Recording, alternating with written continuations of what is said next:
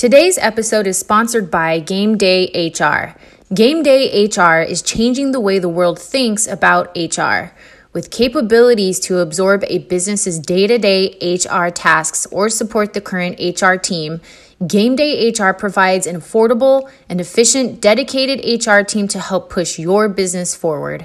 Visit www.gamedayhr.com today to schedule a free HR audit for your business. With Game Day HR, it's game day every day.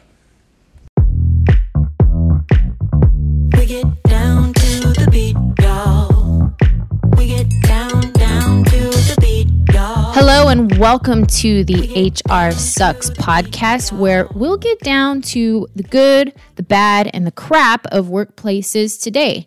I'm your host, Katrina Gazarian, and usually on episodes, I have a guest who's an expert in their industry or their field, and we talk about recruiting and this and building a team and a little bit of that. But today, I am going to be your expert, and it's going to be a very quick episode talking about communication. Communication is epic. The topic of it's epic. You would need years of recording in order to cover all of what communication is and how important it is. First, I want to talk about what communication is and how it's defined.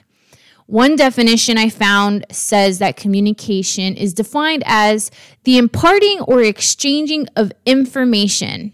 Another definition, means of sending or receiving information such as phone lines or computers. Merriam-Webster defines it as a process by which information is exchanged between individuals through a common system or symbols, signs, or behavior. Basically, there's a ton of different definitions, which might be the problem in the first place of that people don't really understand what communication is.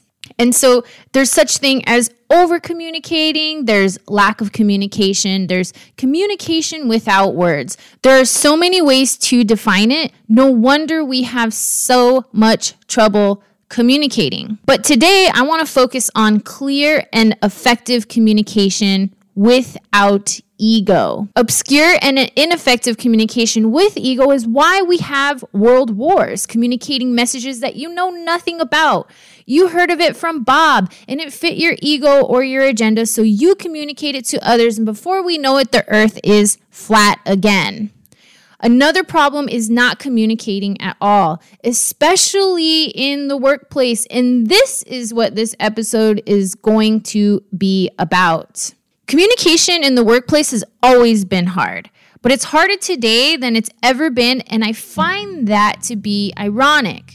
Back in the early 1900s, we didn't have all of the communication tools that we have today. If you wanted to communicate with a coworker in another state, you had to send a telegraph or a donkey that took days and weeks for them to receive that message. There wasn't email. There wasn't text messaging. There sure as heck wasn't Slack or GChat. There weren't any performance reviews. If you didn't do your job, you weren't eating. Your boss didn't give you any warnings or performance plans.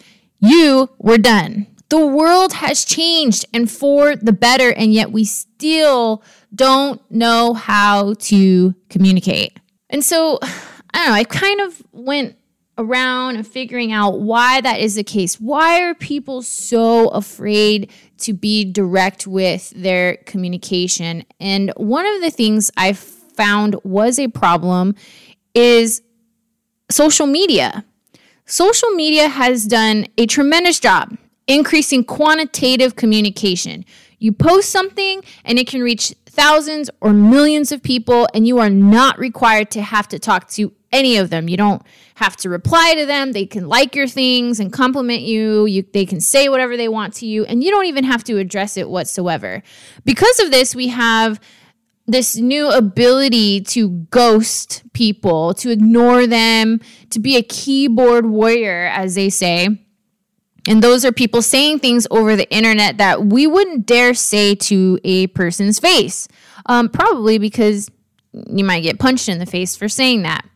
We can criticize someone's every move and not have to hear them explain themselves. We can create fake accounts or use aliases and tell people how we really feel without them ever knowing it's you. Amazing, right?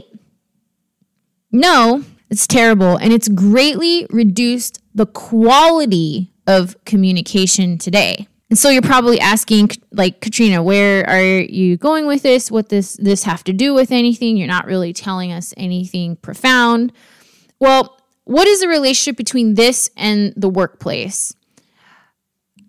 I would like to take a wild guess and say that keyboard warriors are probably the worst communicators in their workplace. It's conflict avoidance.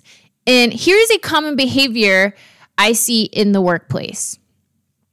We're willing to tell our coworker, let's just say her name is Catherine, all about our personal lives, how unappreciated we are at home, how our husbands don't pay attention to us, how our kids are messy, how our sister is having an affair, how we haven't pooped in a few days, like very personal things. And yet, when we see that Catherine is spending most of her day online shopping on company time and the department is not meeting quotas, we don't want to say anything to her. In fact, we work so hard to avoid having to say anything to Catherine, even though it could result in a company losing revenue, which can lead to going out of business, which leads to me not having a job. We tell everyone else how much Catherine spends online shopping except Catherine. Eventually, the company executives will find out and they'll try to low-key replace her. Meanwhile, the company is taking a hit while it finds her replacement when all I had to do was tell Catherine to stop shopping and get to work because I care about her and I don't want her to lose her job.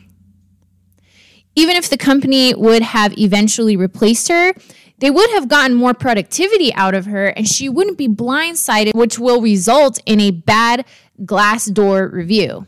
I know what you're thinking, like, who cares? Glassdoor, everybody on there are just slighted, disgruntled, former employees, but it matters, okay? These reviews matter because a lot of candidates go on Glassdoor to find out what's truly going on inside the company. Why didn't we just say something?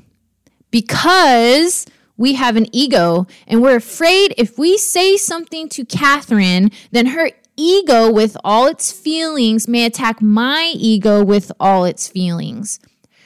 Sure, there's a cost to your ego if it's attacked, but the cost of lack of communication or conflict avoidance is excruciatingly more. And there's no excuse. Not today. Not with all of the tools we have to communicate with. You don't even have to say it to her face anymore. You could just chat it to her or, text her off the clock. There's just so many ways that you can tell her how you feel and that you can tell her what she's doing is ultimately hurting the company. Do you have a coworker not doing what they're supposed to do? Tell them. Do you have a manager not performing? Tell them. Do you have a CEO telling everyone on social media to leave their 9-to-5 and corporate life behind? Tell them to cut it out or they'll have no team members left. Whatever it is that needs to be said to push the team and the company forward, say it, text it, email it, or Slack it, because if you don't, it could be the deciding factor of whether a company will make it or not today. That's all I really have for you on this episode. Share this with your team members. Post it on Instagram and tag HR Sucks to let us know you're listening. HR sucks. I know. But letting one coworker bring the company down sucks even more. Don't forget to subscribe so you don't miss a beat. And I will catch you on the next episode.